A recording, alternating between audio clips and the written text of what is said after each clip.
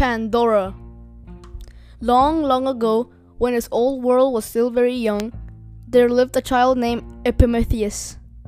He had neither a father nor a mother, and to keep him company, a little girl, who was fatherless and motherless like him, was sent from a faraway country to live with him and be his playfellow.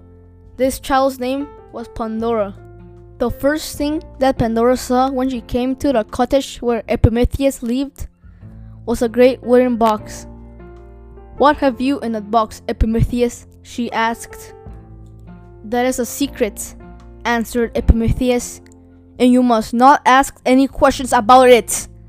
The box was left here for safety, and I do not know what is in it." "But who gave it to you?"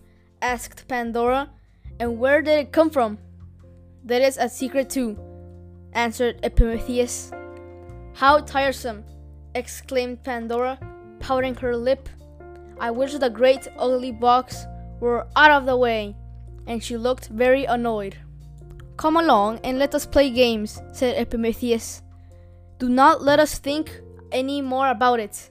And they ran out to play with the other children, and for a while Pandora forgot all about the box. But when she came back to the cottage, there it was in front of her, and instead of paying no heed to it, she began to say to herself, "Whatever can be inside it? I wish I just knew who brought it. Dear Epimetheus, do tell me. I know I cannot be happy till you tell me all about it."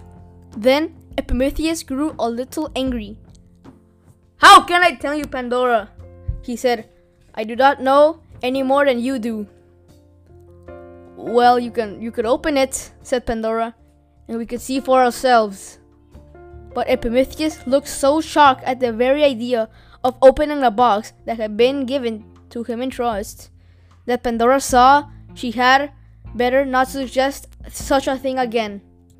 "At least you can tell me how it came here," she said.